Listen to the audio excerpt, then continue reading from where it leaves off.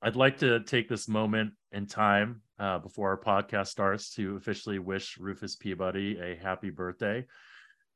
You can tell throughout the episode we record our intros last because Rufus is antsy about me wishing him a happy birthday. So I will wish it to him now, which means I'm actually wishing it to him technically before our guest does and before lots of other people did, because this happened in the intro. So happy birthday, Rufus.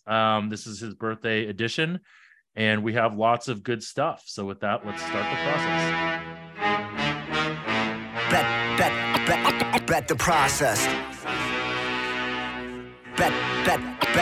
Bet the process. Welcome to the podcast. Bet the process. It's not that typical cookie cutter nonsense. If you came just for picks, you're in the wrong place. Find a tout with the narrative to make a strong case. Instead of blindly assuming a team must be tanking, we're looking for the edge in Massey Peabody rankings, crunching all the numbers in a simulated system that break down the data, analytically driven. Media coverage of sports gambling is pathetic. Welcome to another episode of the Bet the Process podcast, where, just like old times, we're having technical difficulties. I can't get my microphone to work. My name's Jeff Ma, and I'm definitely not a professional podcaster, although I play one on TV, and I'm joined as always by Rufus Peabody, who is the most feared sports bettor in the world, or at least feared by women in bars in New York. Is that right?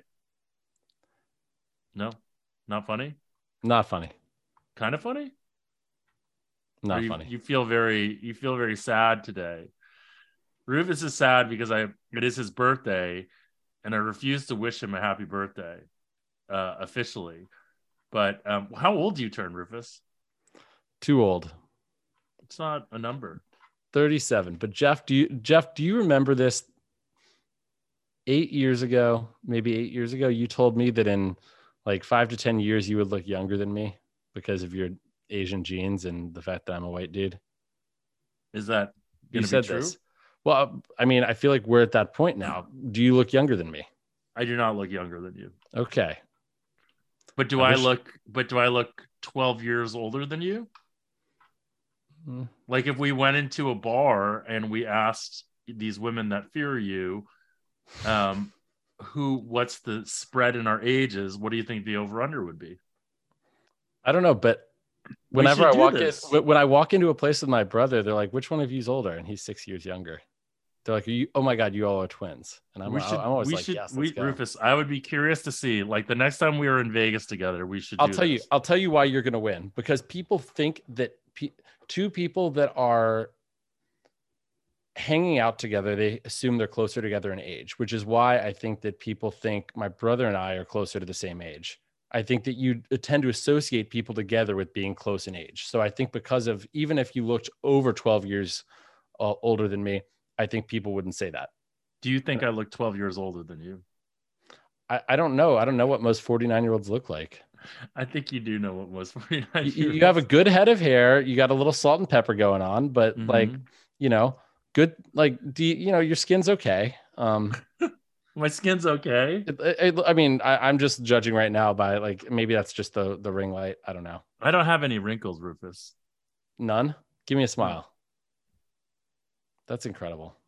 What?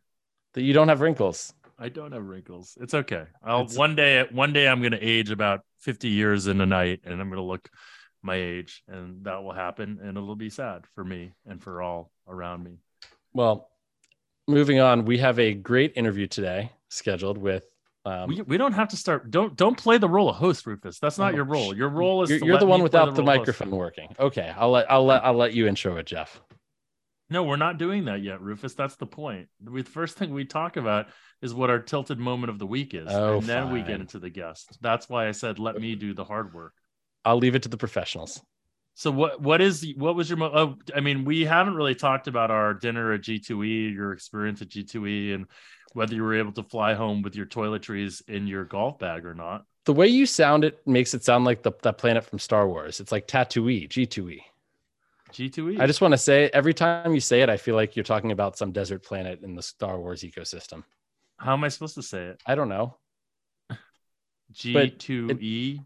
It only sounds that way when you say it, though. But okay.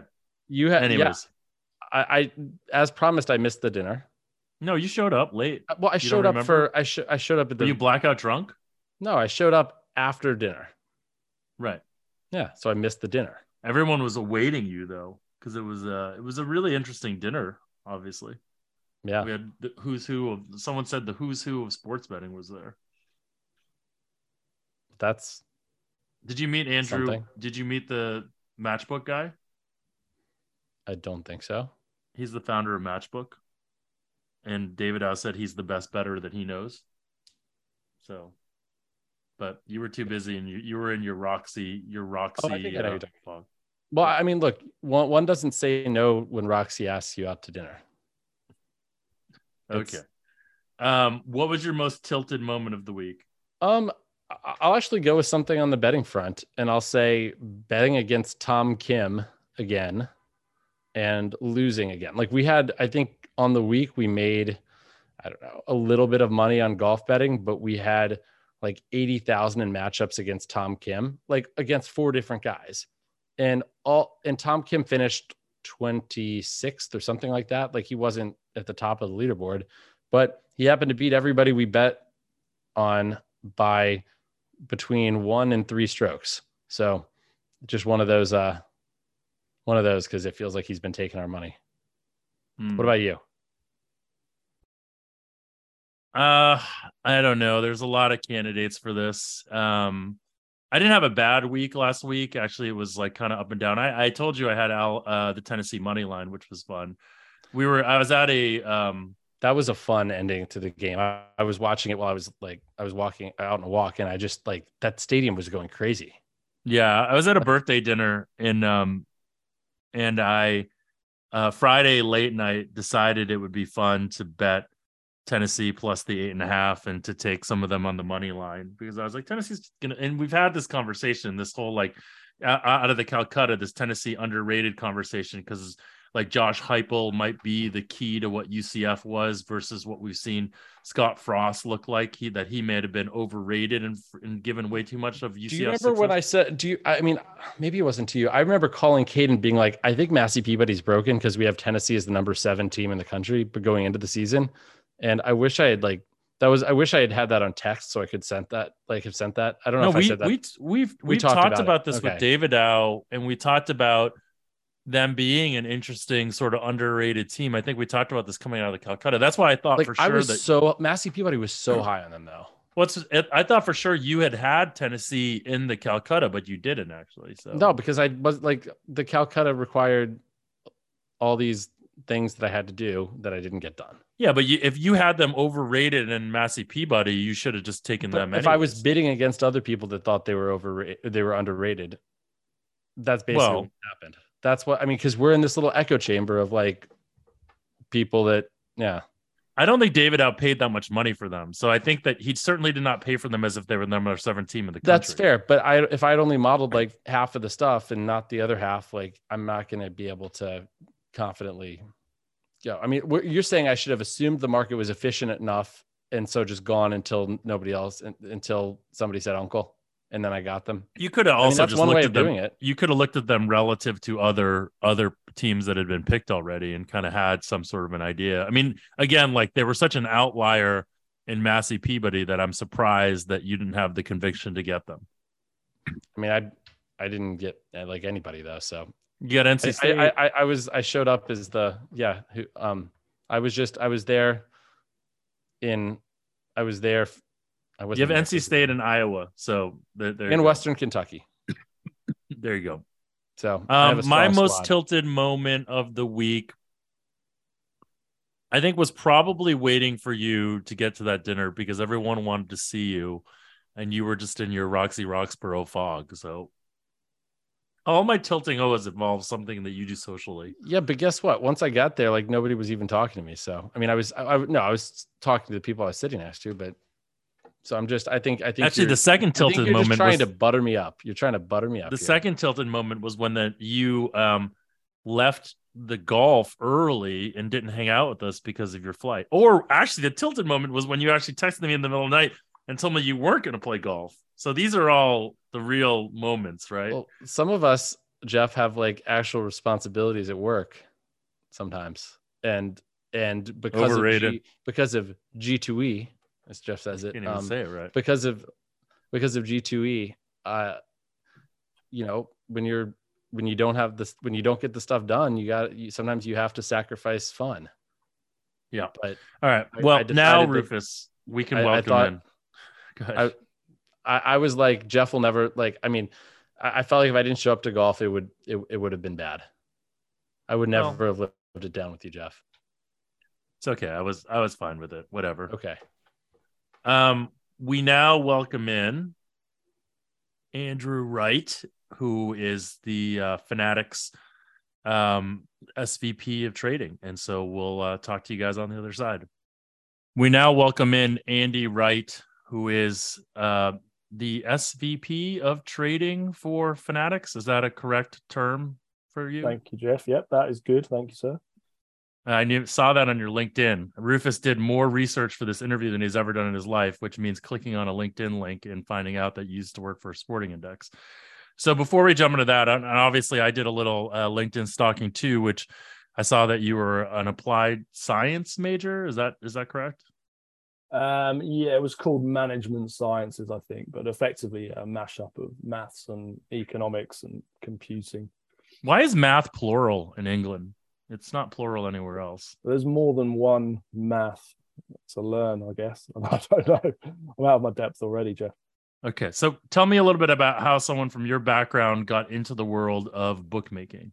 Yeah, sure. So, I grew up in the UK, and you can tell from the accent, still living here. I've always loved sports and being very mathematical rather than sort of creative. Growing up, I was always interested just in numbers of stuff. So playing like soccer management games or playing, whatever it might be on the computer as a kid. So I was always sort of that way inclined to think about numbers and sport and how they align with each other. When I finished my degree and I ended up getting a job in the city in London, working for like a hedge fund, doing sort of middle management, and then moved into equity sales. Did that for a few years, but I was always just far less interested in stock prices than I was like going to the local pub for lunch and basically like playing around on Betfair or playing around with sports spread betting, whatever it may be, trying to understand like why was a certain horse a certain price to win a race, why was a certain team a certain price to win the Premier League or whatever it might be. So basically in about 2006, it was middle of 2006, I sort of plucked up the courage just to leave that city job, which was pretty well paid to be honest, and start from scratch in the betting industry. So I'm like, what would I have been, 25 at this time? So fairly, a fairly big jump from decent cash to basically minimum wage. So anyway, I went to a company called Sporting Index, who at the time were probably the biggest sports spread betting business in the UK. And I ended up staying there for 8 years. It was a really interesting learning curve, a very, very tough old school trading floor. Everyone trying to get one up on each other, but they were experts in their fields. There's, some of my ex-colleagues from there are now dotted around the industry in different roles, but you learn an awful lot really quickly about compiling, about being on your price. Everyone on the trading floor was trying to have a bet with you if your prices were off, let alone the customers. Working out the difference between the right price mathematically and then also the trading price, like where can I trade this market? What will our customers come and do as soon as I go live with it, et cetera, et cetera. So anyway, learned my trade there.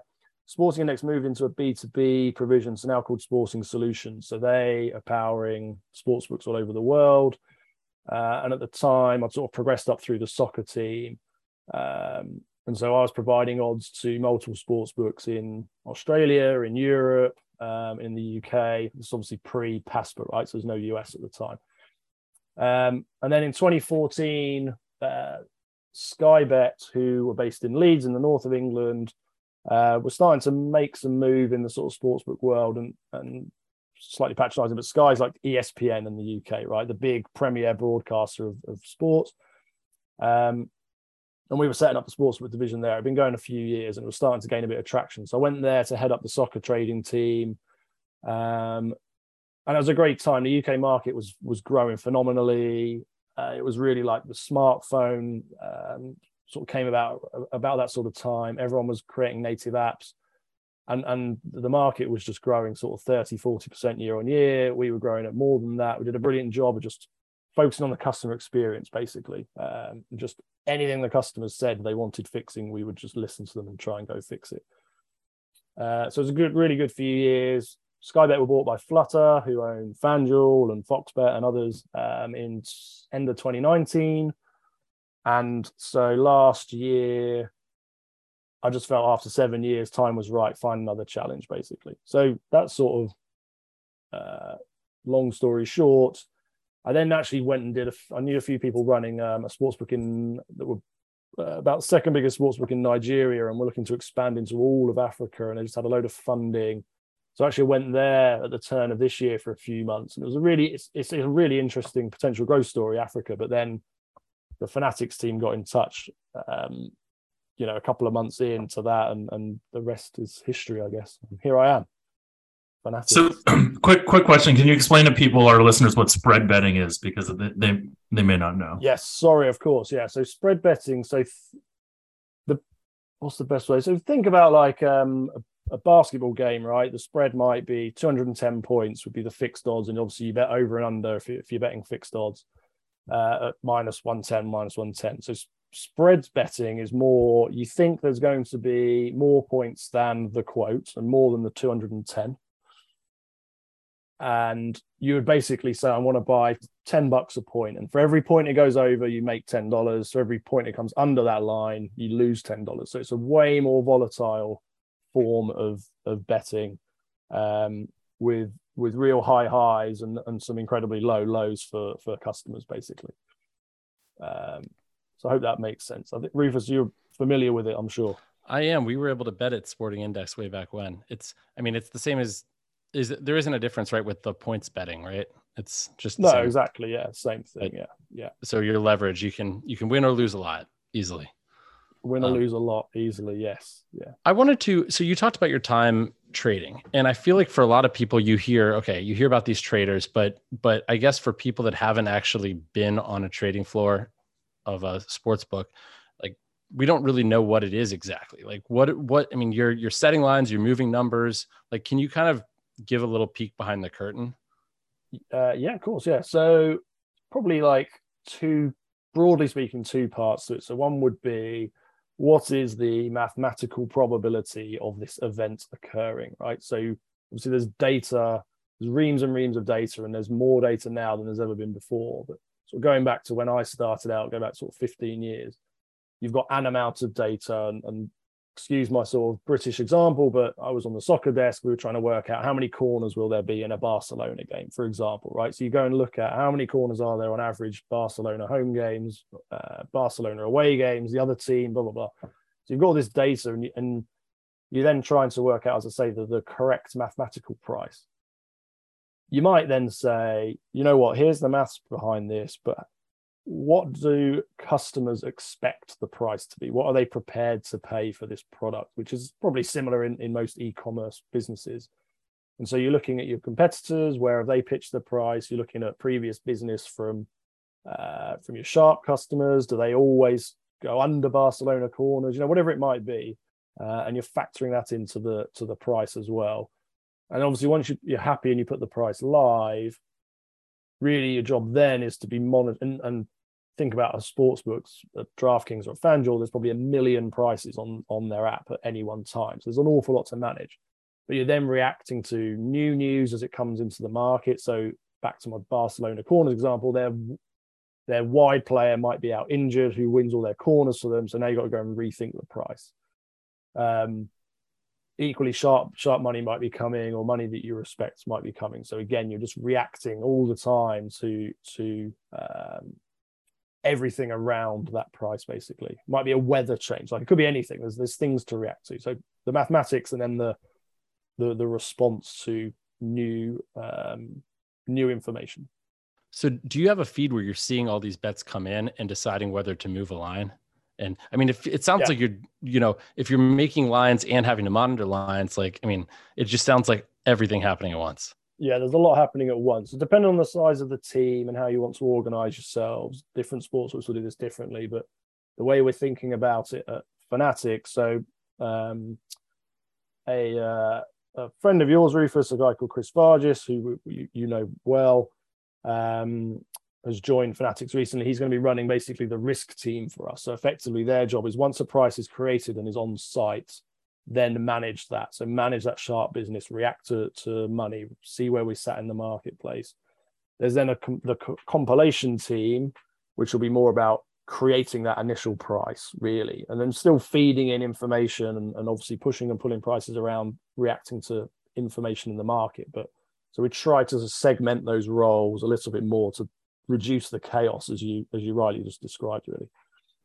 So one thing I wanted to ask really quickly about, and I think that this is kind of a topic of conversation among sharper bettors, is auto movers. And for people that don't know what that is, like basically having software that'll automatically move a price, odds align, as a function of bets coming in based on how the customer is profiled, and the volume of the bet. Are you all planning on having those? Is there a reason we don't see more of those in the United States than we do with like the Pinnacles of the world, the BetChrises? Yeah, so I think there's probably a few bits to that. So I think depending on the size of your operation, the scalability matters, right? If you've got 5 million customers every day, and therefore there's 20 million bets a day, you obviously can't react to every single bet coming in. You can't expect someone to eyeball a list of bets as they come through.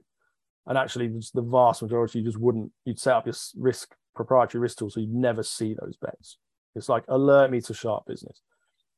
Then you've got a decision to make about, because this is a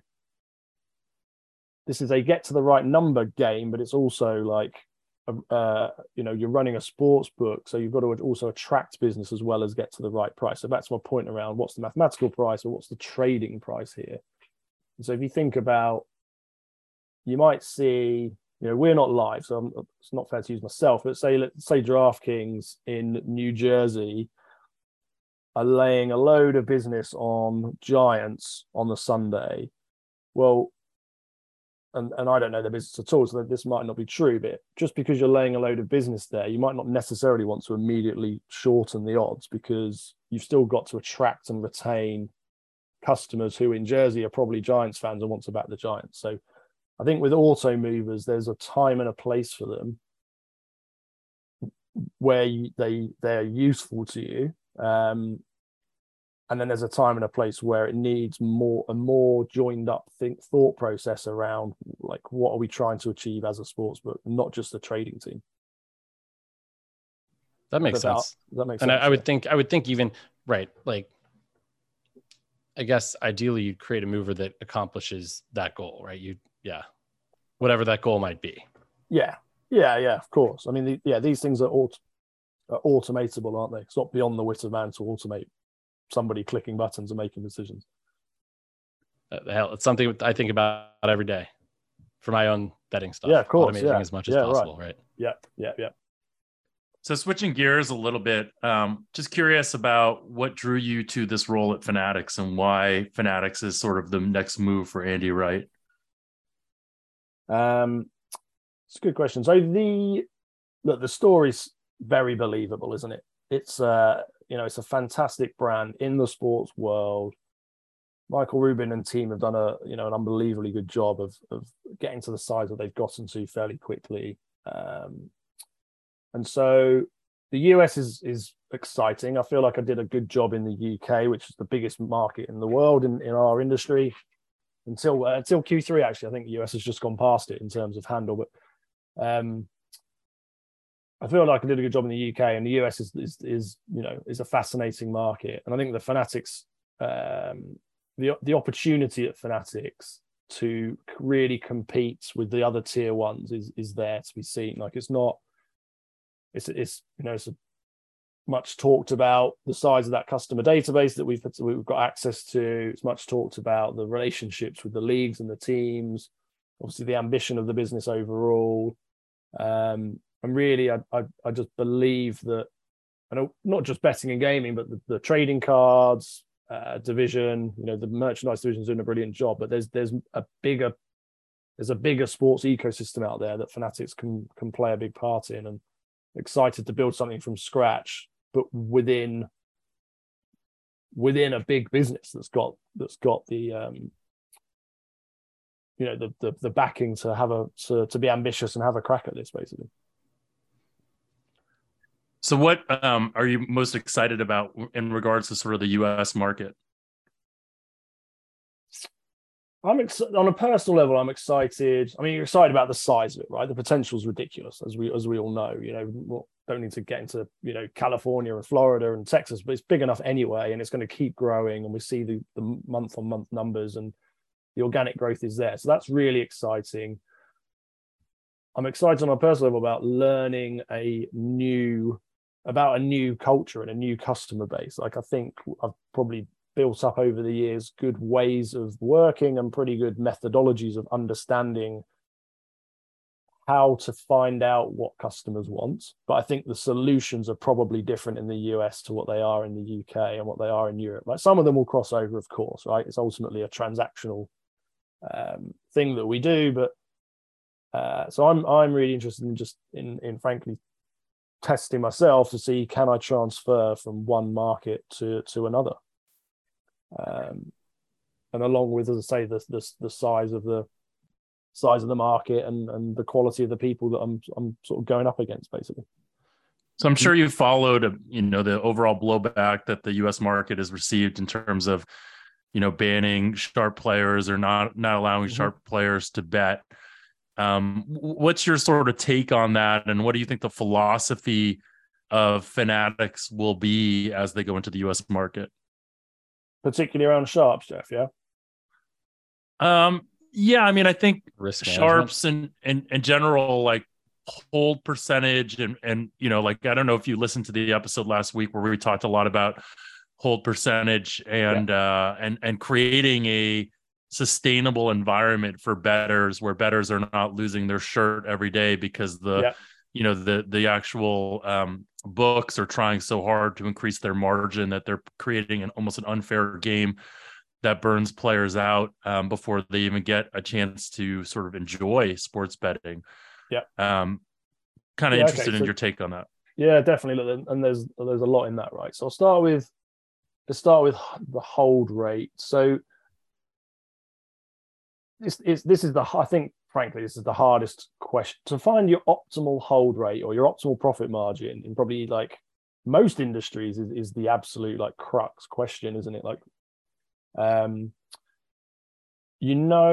in entertainment, we're a form of entertainment, and so there's a scale of customers here where on one end of this spectrum you've got a customer who's going to turn up every Monday night because I'm sat down watching Monday Night Football at home. I'm going to have a couple of bets to make it more entertaining, and I'm basically buying lottery tickets. I'm going to have a $20 bet to win $2,000 or whatever on a same game parlay.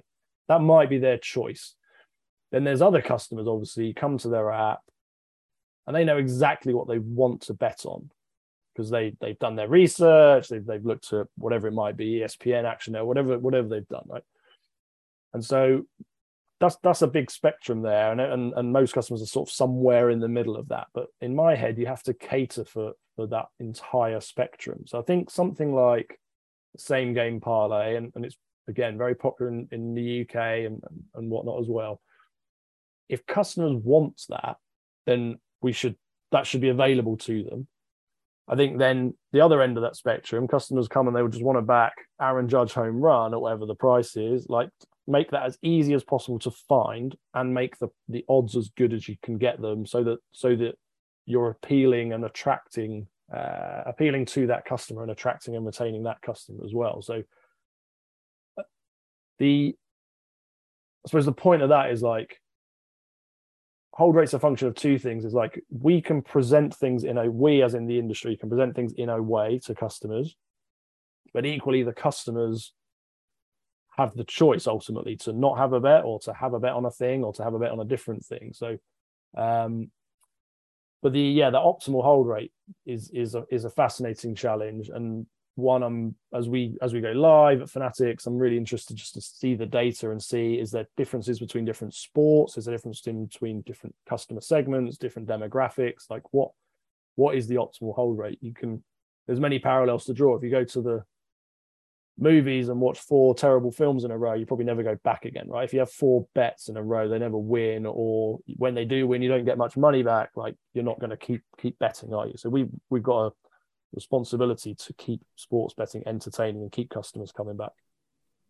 It's interesting. I mean, I've never thought of it in terms of like hold rate being the thing you're optimizing for, just because, I mean, like parlays are in essence more, the hold rate on parlays is higher, but the customer is in essence betting more money. They're leveraging. So it's, I think of it more as a, like based on the market type and all that, but I guess it, but I found your answer illuminating. But I want to know. Wait, can we finish the second part of the question, which is about sharps and how he'll be dealing with sharps? Yeah.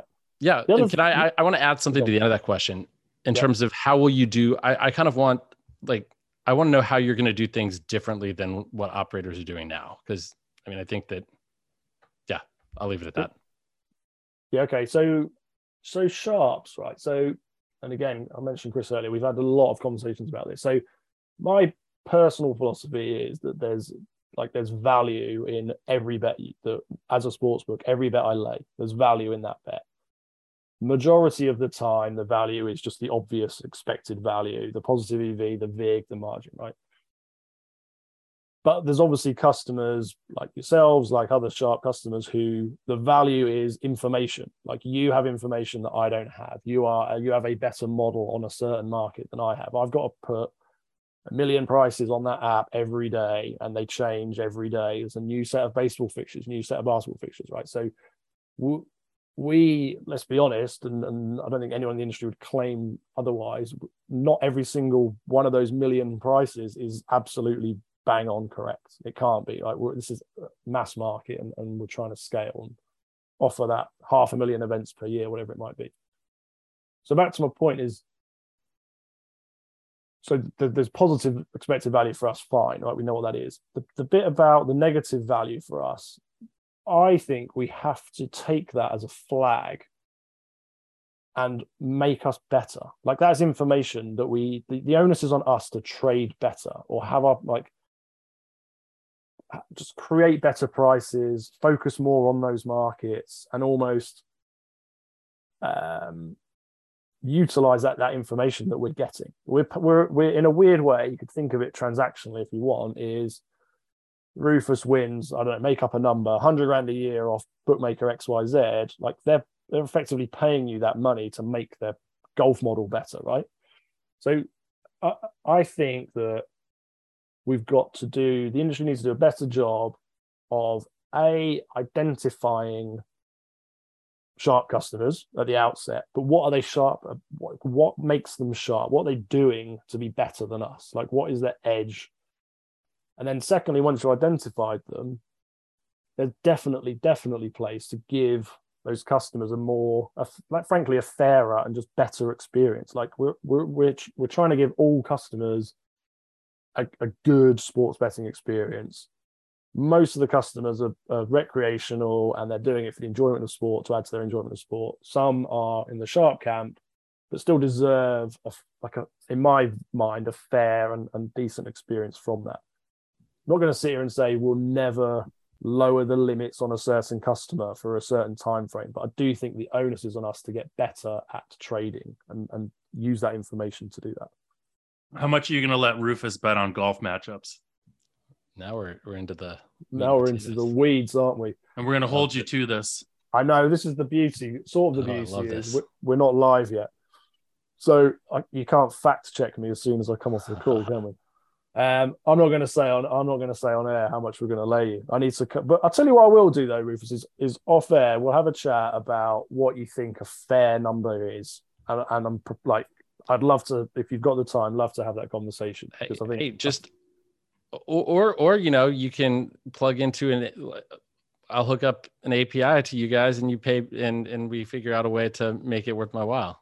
There you go. Maybe it's that. Maybe it's that. Automate. There you go. Automate getting paid. Although now that I've said this out loud, then everybody would know that. Well, then it's worth more to you guys. Maybe. Then everybody's going to copy your golf numbers. Exactly. But no, look, that's the kind of thing that we've been discussing internally is, and again, it's not scalable, but do we have Rufus specifically? We've been discussing Rufus. No, we haven't discussed Rufus specifically internally, but someone of that ilk. Do you have a phone? Do you have a call? Do you go for a beer with them? And you're just like, look, what is a number that's acceptable? I don't want to piss you guys off. So what is a number that's acceptable? Can we get to a win-win situation here, basically? Well, Andy, do you know the story about how I met Fargus? No. He called me to tell me that they were reducing my limits at DraftKings on golf, the week after I had lost $32,000 there. And I was like, couldn't you have called last week? Yeah. But he explained, like, but I liked how, like, honestly, to me, I had a ton of respect for him being like approaching me directly about it. And we talked for 45 minutes and we found things that we had in common. And I think that a lot of people, I mean, I think I don't think these relationships have to be antagonistic. Yeah, I completely agree. And yeah, completely agree. And it's interesting, like the market. So Rufus, your sort of follow-on point was the market and how are we going to, like, the market's different, isn't it? Again, you've got the likes of Circa probably at one end, and you've got the DraftKings, FanDuels, etc. Maybe not, but towards the other end, the more recreational side. And so there's a place for both those business models, isn't there? I think, and again, it's about using that information to make us better at what we do. You say there's a place for each, but what you also said was that the onus should be on you to use the information you get from Sharp Wagers to make a better price and to learn from it. And I would assume to do that, you probably need to have things automated to a certain extent. But isn't Circa almost, I mean, they're trying, if you do that, theoretically, why would you need to be on the other end of the market? If you're able to price things well enough, you're not going to be, you have less to worry about in terms of getting exploited.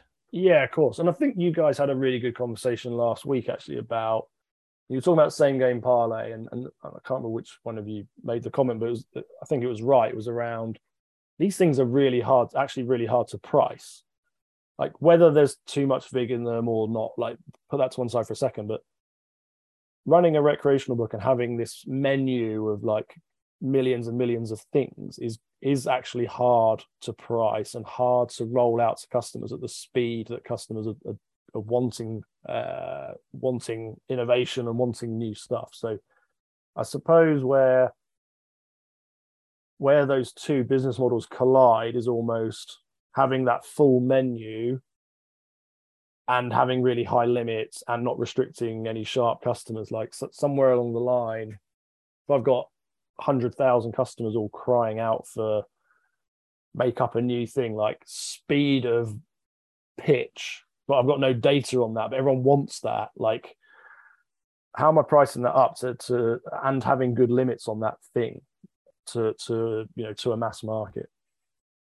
Well, Jeff, I think that segues into that's you wanted to talk about in terms of good question about innovation and really where, you and I talked a little bit about this in our prep call. And I know that you guys probably have some amazing things coming to market, but what are you most excited, or where do you see innovation in this space happening? Because right now, I think all of us that are looking at what's happening in the US, and we're pretty depressed at the amount of innovation that's actually happening from a sportsbook standpoint. Yeah, I think, I haven't been in the market long enough, right? But from speaking to people, and obviously I was at Flutter, so sort of knew some of the FanDuel guys. I think it's been hard, given the necessity to open up in new states as quickly as has happened. I know it felt probably slow, but there's been a lot of states has opened up in a fairly short period of time. So I think if you're looking to the big recreational sports books to be able to stop and pause and think about what's next, I'm not convinced it comes necessarily from there. I think you guys would have been at G2E last week. There's so many brilliant minds around this industry now. More and more, as this industry keeps growing and there's more money to be made, there's more brilliant people getting but there's also more dumb people in the industry too. There's forever be dumb people in the industry. Yeah, it's true. So I think that the innovation will come from away from the big recreational sports books. This is just gut feel, right? and it'll be more those who've got time to really think about it. I think there'll be an element of being customer led. I think something like social betting is an interesting concept, but I'm not sure it's come from customers who really demanding it, or if it's come from people who think customers need it. I'm fascinated to see, you mentioned Sport Trade earlier, fascinated to see how exchanges go in the US. I think like go back a while and the Betfair exchange was doing great guns in the UK, and it sort of lost its way a little bit for a few reasons, but I don't see why there's not a place for a good exchange with good liquidity. Obviously, Wire Act is an issue. And then I suppose all the talk at the moment is like micro markets kind of thing, but I'm not sure how much more you can do with that until there's more data and like real time. If we're thinking about in play and we're thinking about like where's the data coming from, for there's a lot of data around, but is it being collected at the speed at which we could offer markets? And then is that data historical enough we can share with customers so they can start to see how bets can win or see trends or whatever it might be. So I probably answered, there's probably 4 or 5 bits to my answer there, but I mean, your answer was essentially that the stuff that's happening in the US, and you're not overly excited about any of them, really, because like that, again, the core to me is, like the micro trend, right? Is, to your point, the data's not there. And do we really need more things to be betting on in game when, the experience right now is not great? It's delayed. It's, your bets don't go through all the time. And I don't see that changing anytime in the near future. So I think sorry, Jeff, go on, carry on. Sorry. No, go ahead. I was just going to say, I think that's sort of to my point about data, and there needs to be innovation in data capture. Like it's still a person sat with a laptop in a stadium clicking buttons like that. Surely there has to be, personal view again, that it feels like there could be innovation there which would reduce the latency, make the in-play experience far yeah, I mean, there's with computer vision, you have obviously better chances to make things automated than having, spotters or whatever, stringers, whatever you call them on the court. I think there is always this latency problem. There's a broadcast latency problem. There's a problem with like pipes even out of the arenas being good enough to do what you need to do. And again, that's why you go back to this idea of micro betting, and the promise of micro betting is much better than the actual reality of it. And so I understand 100% that the incumbents are beholden to this idea of land grab, market share, getting more markets. So that's not where the innovation comes from. I would just like, and what's interesting is I think on our last podcast, someone commented about like, oh, well, it's interesting to hear someone that's thinking a lot about the experience for the better, meaning Captain Jack was like thinking about that. Yeah. I would just challenge you as you enter the US. It's like, what is that experience like for the better itself? Like there's no business that I've ever heard of that cares so little about the experience for the better. And I'm not saying you specifically but if I went to Jason Robbins and asked him whether he cares about the experience for the better, I would be scared to hear the answer. So I think I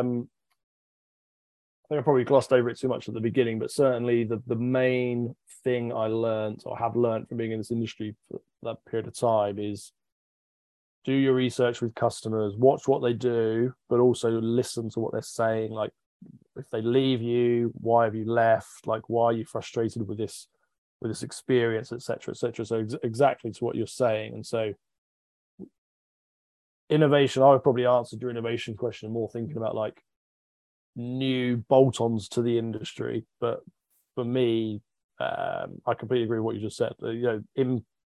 Why is there a bet delay in play? Like, could that be a thing of the past? I think it's a bit of a legacy thing. Why is there why do rejected bets happen, et cetera, et cetera? Like it could be far more seamless. Even like, payment solutions, could that withdrawal process, could that be quicker? Like getting your money back from a sportsbook, et cetera, et cetera. So agreed around that. I think I've honed in on, let's say, sort of exchange and social betting and stuff. Rufus, do you have anything else? Otherwise we can let him answer our 7 questions and then we can let him go. I don't have anything else. I think we covered what we wanted to. I'm My question I don't want to actually ask anymore. So all right, 7 we questions. We covered that topic. So Right, okay. 7 questions. First one: funnier, Rufus or Jeff? It's Rufus's birthday, so I'm going to pay him a compliment here and say he's much funnier than you, Jeff. All right. Well, then I think we know the answer to Thanks. smarter. Also, Rufus. It's funny. I mean, Jeff still hasn't said happy birthday to me. Andy said happy birthday to me before we came on. Even your buddy Daryl Morey said happy birthday to me, but nothing from Jeff. You sound hurt. I For do that sound reason hurt. itself, I'm not going to say happy birthday. Oh, okay. Smarter. Given we spent the first 9 minutes of this call for you trying to get your microphone to work, again, there's an easy answer here, isn't it? Rufus's microphone works seamlessly from the beginning. Rufus is smarter. Happy birthday. Least relatable food that you like? This might be way too British, but crumpets with Marmite. Yeah, that's not relatable. Can you explain to people what that is? Then it becomes relatable. Well, relatable. So you know what a crumpet is, yeah? No, not really. I've heard of it. It's something British people eat. Yeah, like a doughy sort of cake with holes in it, and the butter seeps through. And then are you with me? No, Jeff's face has a picture here. No, I'm with you. Okay, and then Marmite is like a. I know what Marmite is. The Aussies love it.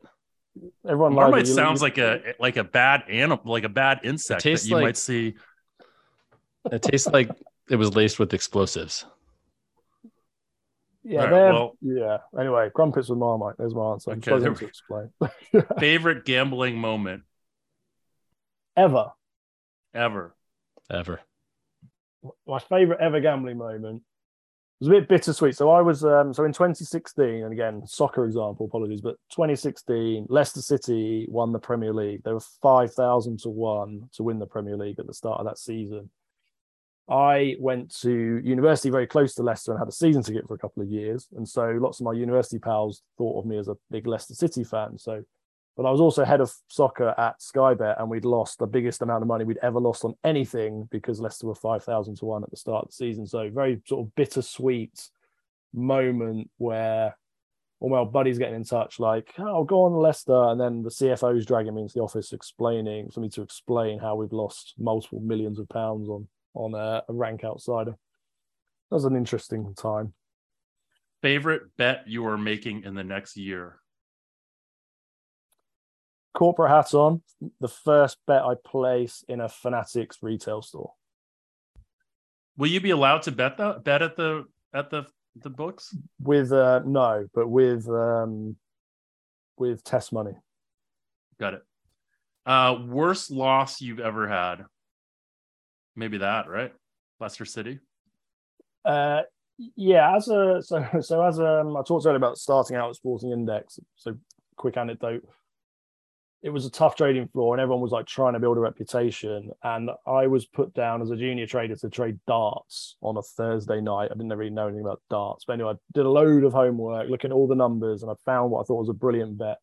This darts player called Terry Jenkins get the highest checkout. So basically like check out 120. Oh, no. Tell me if I'm losing you at any point. Great bet. I told the whole office. I'm like junior trader, excited here. Like this is a great bet. I found an absolute gem for us here. Put it in it used to be like an email would go out called traders tips to the whole business. So I've now told the whole trading floor. These guys have got 30 years experience. I've told the whole business. So I'm there trading the game. I'm in the middle of the trading floor. But anyway, Terry Jenkins plays terribly. He ends up losing the match 8-0. So he doesn't have a single checkout, let alone like the highest checkout. So it was incredibly embarrassing. And I was absolutely devastated. But thankfully, they didn't fire me on the spot. And I've managed to retain my credibility somehow. Then finally, person you follow blindly, or if there is one. So I've met quite some really good people in the US or in the last couple of months, obviously. And the one I would say, and he's a friend of the show, but Matt Davidow, I would follow blindly, having spent some time with him. That would be my answer. That's pretty much what I say is everyone's answer. So that's Oh, was it? All right, okay. What does Matt Yeah. give that answer himself as well? no, Matt would never do that. He's too humble. So maybe my answer should have been whoever Matt would say is who I would follow blindly. Okay. Well, I would do better following Matt blindly, though. Okay. Well, Andy, thank you for the time. Best of luck with your upcoming launch. And after you launch, we'll love to have you on again and talk a little bit about all the things you said today that you no longer believe, based on actually being live in the US. So Thank you for having us, and happy birthday again, Rufus. Thanks, Andy. Enjoyed it. Speak to you soon. So that was our interview with Andy Wright, who, I think really gave some interesting insights into sort of betting and sort of the traditional work. I mean, what did you like most about the interview, Rufus? I know you liked it a lot. Yeah, and I also like some of the stuff we were able to talk about off camera too. But I mean, he's someone who's been in this industry for a while, and I think he sees all sides of it, and I think he actually wants to get to a solution. I don't want to say a solution, but I think he's approaching this in a way, as you mentioned, Jeff, where he's actually thinking a little bit more about the bettor and not just and not in just an adversarial way. Got it. That makes sense. You? I mean, I generally thought it was a really good. It was thoughtful, and I just hope that we feel the same way about him after Fanatics comes into the market. And you know what I mean? Like, actions speak louder than words. And I hope his actions speak as loud as his words were. I mean, I still remember emails with, or I think it was talking to Captain Jack or somebody else about the CEO of PointsBet and how he'd always be like, oh yeah, we're going to take big limits. Like we're, and it was just like, we're going to do this. We're going to do that. We're doing this. We're doing that. And, they weren't, right. It's like, you can say these things, but I mean, just like William Hill and Joe Asher, we don't kick out winning bettors, right? So I agree. Actions do speak louder than words, but I'd rather hear the words than not hear the words. And he seems like a genuinely nice guy. And I'm looking forward to having beers with him next week in New York City. Cool. I can be okay. So where are you guys going to go for beers? And what kind of beer are you going to have? I don't know. What kind of unrelatable beer are you going to have? No idea. Which segues well into our question for you this week. This is actually a question that came in last week, and I like it so much that I said we would talk about it. The person said I was a liar, and I actually was saying we would talk about it this week. This comes from J. Scott Smith, which is at Sunday. His handle is at Sunday Spectator. And his question is, who is more unrelatable, you or Jeff? And there's a follow-up question to it. Who's more unrelatable? Yeah, me or you? I think you're more unrelatable, Jeff. I do. I think you're more unrelatable, okay. But that's okay. I mean, you were on the MIT blackjack team, okay? And made all this money. We don't know how much, and I don't want to say a number. And then, you went and you created multiple startups, and you were the vice president at Microsoft, and I don't know. I mean, I feel like I think you're more unrelatable because you also think about things at such a different level than most people do. Well, it's like, to me, David Al's unrelatable because I see his brain and it's just going I'm like so unrelatable to you is almost like a compliment. It sounds like. Yeah, I love that I keep talking into this mic as if it's working, and it's not working. So actually, I think it was. Was it working? Yeah, it sounds louder. Maybe that's the area of the computer where the. Wait, so the files are in the computer? The files are in the computer. Well, so I think you're more unrelatable because similarly to how you are talking, like the way that you think is so unrelatable, and the things that you end up valuing in the world are very unrelatable. Not in like a bad way, but I think we're probably both very unrelatable in some ways. But I think I'm introspective, and I've thought about things because maybe this is true. Maybe most people don't have the life experiences and the, I don't know, to lead them to a place to really that statement right ask there questions. makes you unrelatable. Most people don't have the life experience that I've had that have made me so reflective and Buddhist. Maybe you're right, but because I think that betting has had a profound. You have this like aura of like reaching a higher level of Zen, which makes you unrelatable, right? Like that's me. I'm still in beginner mode, man. Yeah. Okay. I'm on yeah. And then the question, no, we're all Madden yet. Don't worry. The related question is, what culinary experience is the most unrelatable for your 7 listeners? Is it? It's a follow-up question to that. Yeah. What's the culinary experience you've had that's been the most unrelatable for your 7 listeners? Delilah. I don't know. I mean, I don't know. Delilah, have you? No, but I mean, but I've been there and had a glass of wine there and seen a plate with no food left. So what makes that unrelatable? That it's, I don't know. I mean, so what makes a culinary experience unrelatable? Okay, maybe it's okay. I'll give you an unrelatable culinary experience. I have one. I was in Vietnam in 2014, motorbiking from Hue to Hoi An, and stopped with my girlfriend at the time, and we stopped at, it was a Friday night, and we stopped at this like local place in Da Nang, and nobody spoke any English. The best we could do was like, you try to use Google Translate, but the internet there wasn't very good either. And so the first thing they do is they come out with these like warm beers. It's like, everybody there had like a 6-pack of warm beers, right? That's the thing there. And then we try to make some order. We get this like salad with this like sort of gelatinous stuff on top. And afterwards, like we try, I was like, oh, it's okay. It's a weird salad thing. We ate it was a raw jellyfish salad. So that might be kind of unrelatable. I've eaten raw jellyfish since I was a kid. Well, so maybe it's relatable to you, which probably means it's very unrelatable to us. I don't think relatable necessarily mean unrelatable. This word is an amazing word because I don't know if anyone, it's kind of like relatable is so subjective. It's kind of like the number 7. What, the amount of listeners we have? Yeah, what are you talking about? It's very subjective. Right. Some people download our podcast and don't actually listen to it.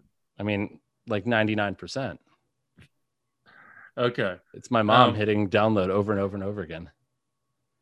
Can't wait one day to meet your mom. Well, it would have met her at the wedding, right? If the wedding hadn't been called off, I probably would have. Yeah. You would have. Yeah. I'm assuming I'd be invited. So there you go. You would have been invited, Jeff. Yes. Yeah.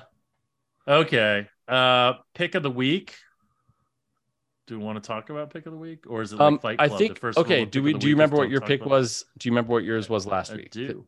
I lost it. It was Carolina plus the 10.5 over the Rams. I actually got a little bit of CLV because it closed at 10. But I did not win that bet. I mean, honestly, I don't think I deserved to win that bet because Carolina was just so bad offensively. They could not do anything. The Rams weren't any bargain either. So like the part of the bet that I said, which is that Rams don't deserve to be over, whatever, double-digit favorites over anyone. But turns out Carolina is not particularly good, and PJ Walker is not particularly good. So yes, I'm 1-2, and I know you are now. You lost your first one, so you're 3-1. Right? I had another Carolina, right? I believe I had Carolina minus the on 7 the road against Duke. Yeah. I actually had another good week overall, but lost that one. It's where it's been an interesting football. I cherry picked your bet on Saturday. How'd you do? Saturday morning. I did well on that. Some of them had moved enough that I didn't feel comfortable betting on them. But if there was only like a half point of CLV loss, as long as it was a key number, I still bet him. And I did well. I did well on those. What's interesting is our friend who we were golfing with,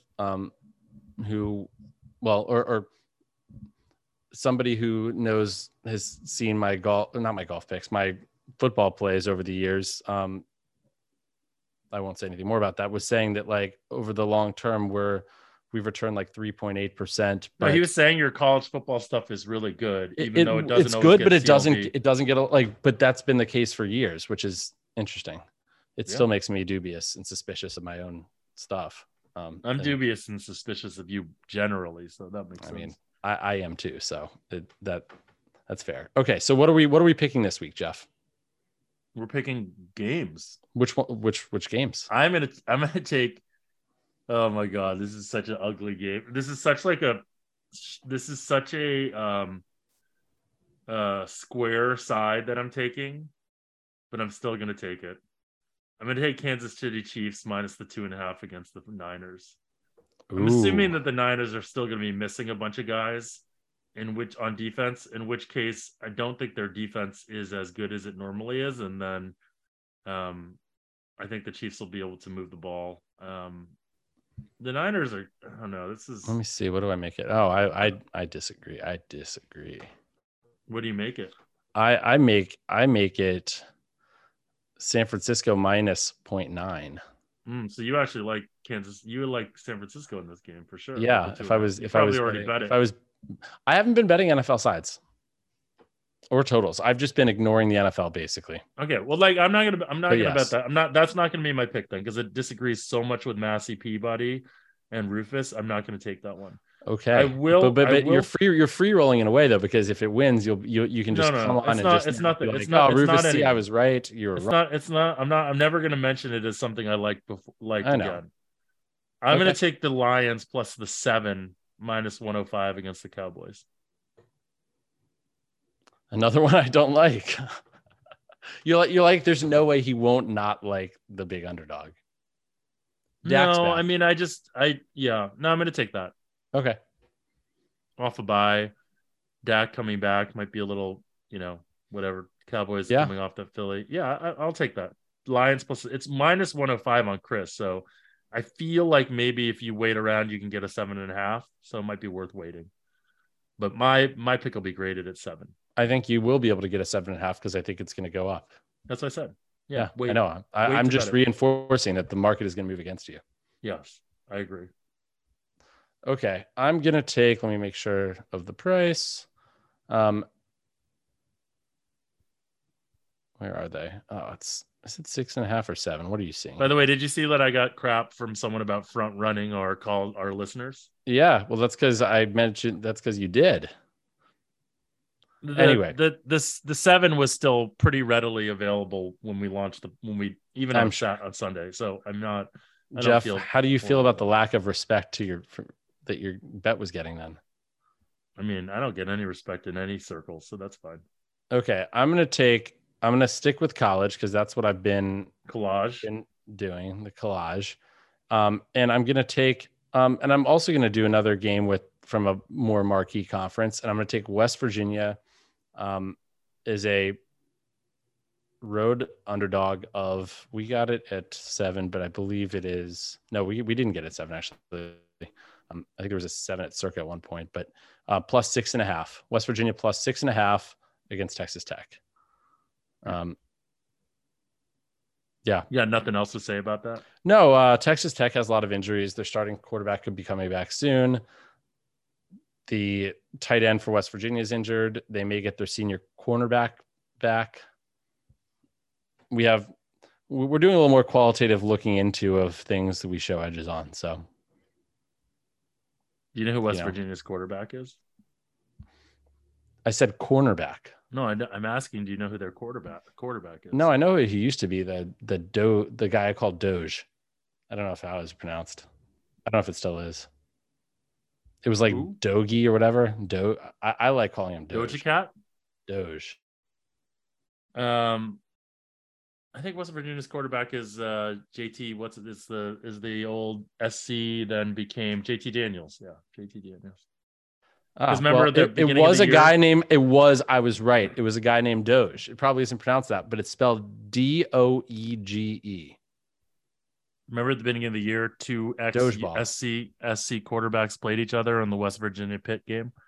Keenan Slovis and JT Daniels. I bet it happened. Do you know where JT Daniels played last year? Georgia. Oh, Rufus, good job. What do Massey Peabody rankings say right now about what's your top 5 for college? I'm pulling up right now. By the way, I think we're going to start having like a weekly I can't even use words. rating release show at some point. That would be cool. Number one, actually, can we play? Jeff, do you think you can guess them? Yeah, I bet I can. Number one is Georgia. Nope. Really? Yeah. Number one's Ohio State. Number two is Georgia. Number two is Georgia. Number three is This is easy. Michigan. Alabama. Number four is Michigan. Tennessee. Number five is Michigan. Yep. Followed by Clemson, Texas, Oregon, and Mississippi State. Texas, huh? And Utah rounds out the top 10. Interesting. Yeah. Texas. They got their quarterback back too. I wish you would really gotten. I wish you'd really gotten into the Calcutta. The College Calcutta next year. We got to do it. It's next really year. Fun. Yeah. I get it's giving you a reason to sweat, but I mean, besides your second half bets. There you go. And I also have plenty to sweat anyway. Yeah.